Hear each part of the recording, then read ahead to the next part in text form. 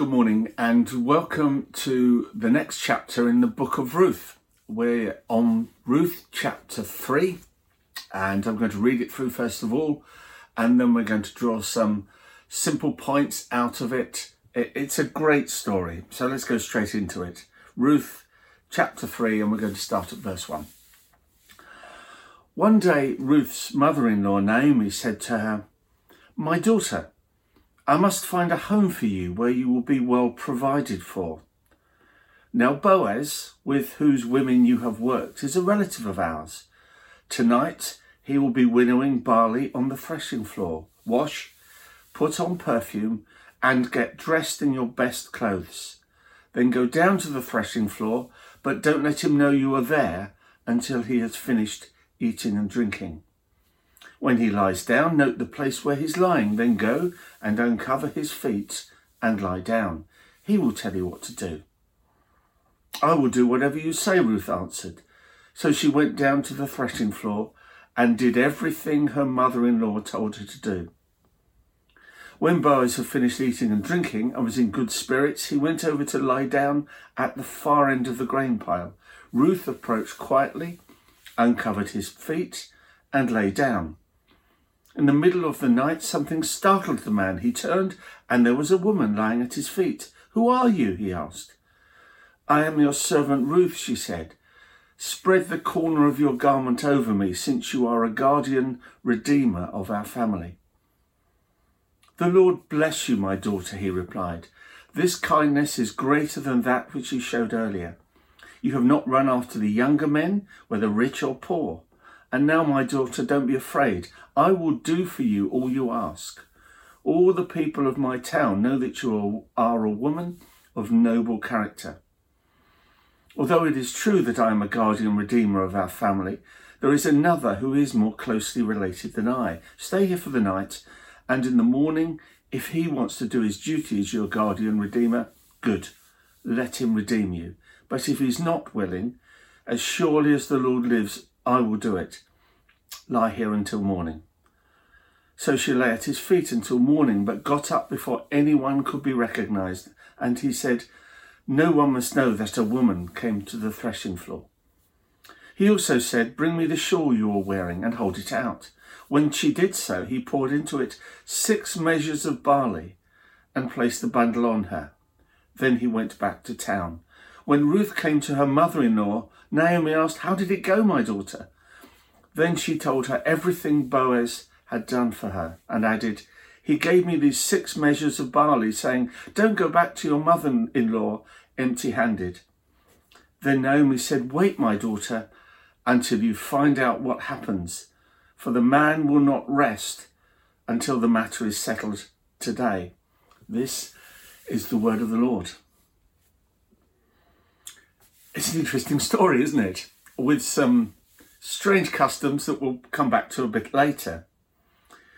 But the first thing I'd like to note is that it's a story of really very ordinary people. It's not about nations or prophets or kings or empires. It's a story of 2 widows and a farmer. And one of the widows is a foreign refugee in a strange land. And before we go any further, that's a lesson in itself. God is interested in the ordinary lives of unimportant people like you and me. Sometimes we like to think we're grand and important, but the reality is we're as ordinary as Ruth and Naomi and Boaz. And fascinatingly, in the list of Jesus' ancestors, there's Ruth. Not a Jew, not one of the chosen people, but a refugee. And then you might remember that Jesus was a refugee. That's challenging, isn't it? How do we view strangers that appear in our midst? Because if you look at Jesus' ancestry, there's a refugee. Ruth's actually one of 4 women. Ruth, Rahab, who has an interesting career path, Tamar, who had a very disturbed life, Bathsheba, who committed adultery with David, an outsider, people who were bruised, damaged and flawed, They're the kinds of people that God welcomes into his kingdom. And in the Bible story, they're not airbrushed out, but included with all their faults and failings. So whatever else you take from this morning, please take hope. And it's a story with plenty of, simple human decency. They're not great country-changing acts of faith, but it's a story of a few individuals who wanted to behave the right way and do the right thing. And you can't really but respect Naomi and Ruth's mutual love and loyalty, or Boaz's decency and commitment to doing the right thing by Ruth. They're just good, ordinary, decent, godly people. One thing that shines through this chapter and indeed the whole book is their concern to fulfill their responsibilities before God rather than demanding their rights. They want to live life well in the situation God had put them in rather than wishing it was something else. Maybe there's a lesson there for us. So it's a story of ordinary people. That's the first thing to note. Secondly, there's some interesting things about culture here. I don't know when we read it, whether you found it was strange or jarring, some of the things you read. Well, if you didn't, you either know your Bible history or maybe you just weren't listening. There's some alien customs here. And let's be honest, the view of women does seem quite extraordinary. You go back to the last chapter 2, verse 5, where Boaz turns to his other workers and says, "Who does that woman belong to?" Sorry, really? Who does she belong to? How do you fit that into a belief system, into Christian faith? Well, remember, first of all, we're in the late Bronze Age, something like that. It's a long time ago. It's an agrarian society. People are largely subsistence farmers living from one harvest to the next with very little security. It's also, I'm not defending this, I'm describing it's also a male-dominated society. That's what the ancient world was like. And in the books of the law, you have this, I don't know whether to call it an office, but a responsibility of a guardian redeemer or a kinsman redeemer. And the idea was that if a woman is widowed, loses her husband in some way, has children to bring up possibly, she needs to be provided for. No social security in the country. And so someone from the extended family must step in and marry her and care for her. It's a compassionate measure to avoid poverty and starvation. Some of you know that I regularly go to Uganda, and one of the places we visit is a church that's planted several churches and runs an orphanage. And they do it because the workers on the sugar plantation in which the town is surrounded by, it's as literally as far as the eye can see, they get workers from all over East Africa. And they come, they work for very low wages, but they marry, they have children, and then after a while they leave, the men, and go back, leaving women to care for often 5, 6 children, but with no hope of income. And it's that kind of situation that this guardian redeemer idea was brought in to stop happening, so that there would always be provision. Have you noticed the Bible's a really practical book? It teaches us how to live in the culture we have to live in a godly and fair way, while at the same time sowing the seeds of undermining the injustice that's described. Think of the early Christians' view of slavery. You're in your home group, someone there is a slave. How do you tell them to behave? They can't abolish slavery through your home group tomorrow. So they have to learn how to live in the situation they're presented, in the culture that they live in, while at the same time the message of equality of man and woman, of workers and employers, is seeding its way into society and slowly bringing change. And the truth is, we wear our culture like a second skin, and we don't really notice it until we enter another culture where we become either a critic or a learner. Again, when I go to Uganda, it's one of the strangest and most uncomfortable experiences for me as a male, heterosexual, happily married man. At the end of the service, the pastor will often come up after I preached, hold my hand and give the appeal, and stand there for the next 20 minutes holding my hand. It sends different signals in that culture than this one. In Ugandan culture, male friends hold hands. Husbands and wives don't do so in public.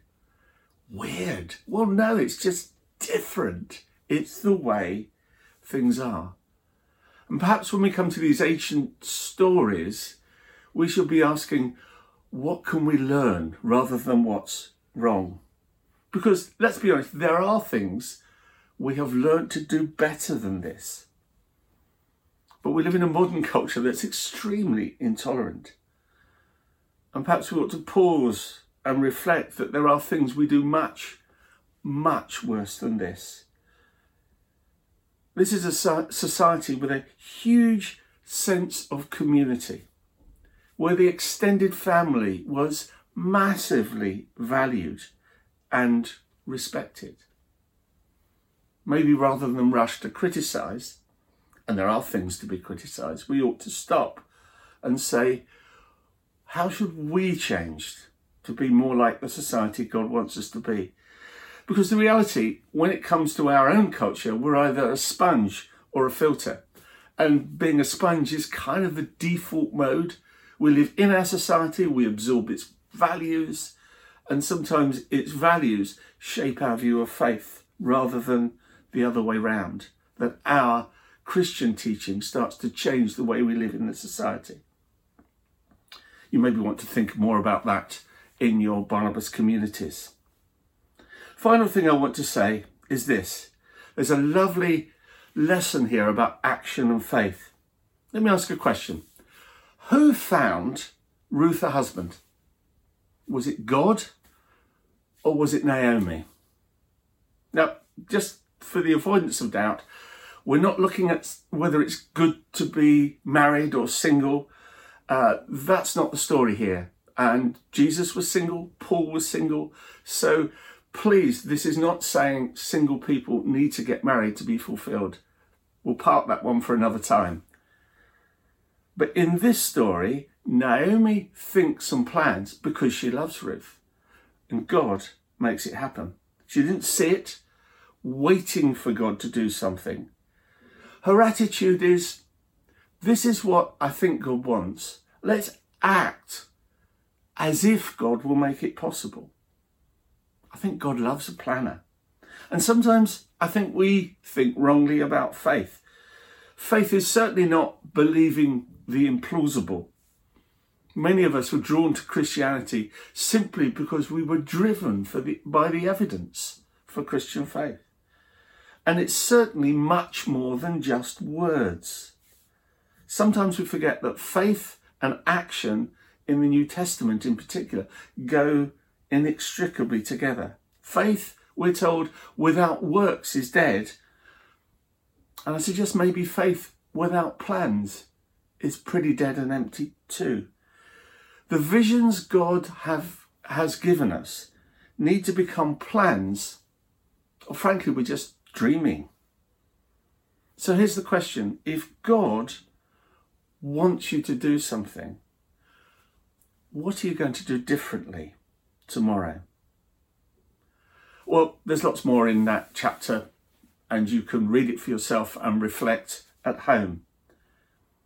But let's stop for a moment and respond to some of the things we've learned. I think some of us have God-given dreams that have just stalled. maybe last week, maybe last year, maybe, let's be honest, decades ago. Let's ask God to stir us up and to do something. Why don't you, if you've got a forgotten dream that God has given you about how he wants to use you or what he wants to do, why don't you come out of this service and tell someone what it is so that they'll pray with you? Some of us have compromised with the culture just too much. Nobody would notice that we live differently. We follow a different path. And there are things maybe God is challenging you to change. And some of us, to be honest, I suspect many of us think we're just too small, too ordinary, too inconsequential for God to do anything dramatic to change our lives. Well, learn the lesson of Ruth and Naomi. God cares about small people like us with small lives, with the problems we struggle with, and wants to bring change. Let's simply pray together. Father, thank you that you love us in our ordinariness. You love our everyday lives. And thank you that you also have dreams for us that are bigger. Help us, Lord, to pursue them, living good, humble and godly lives to the glory of your name. Amen.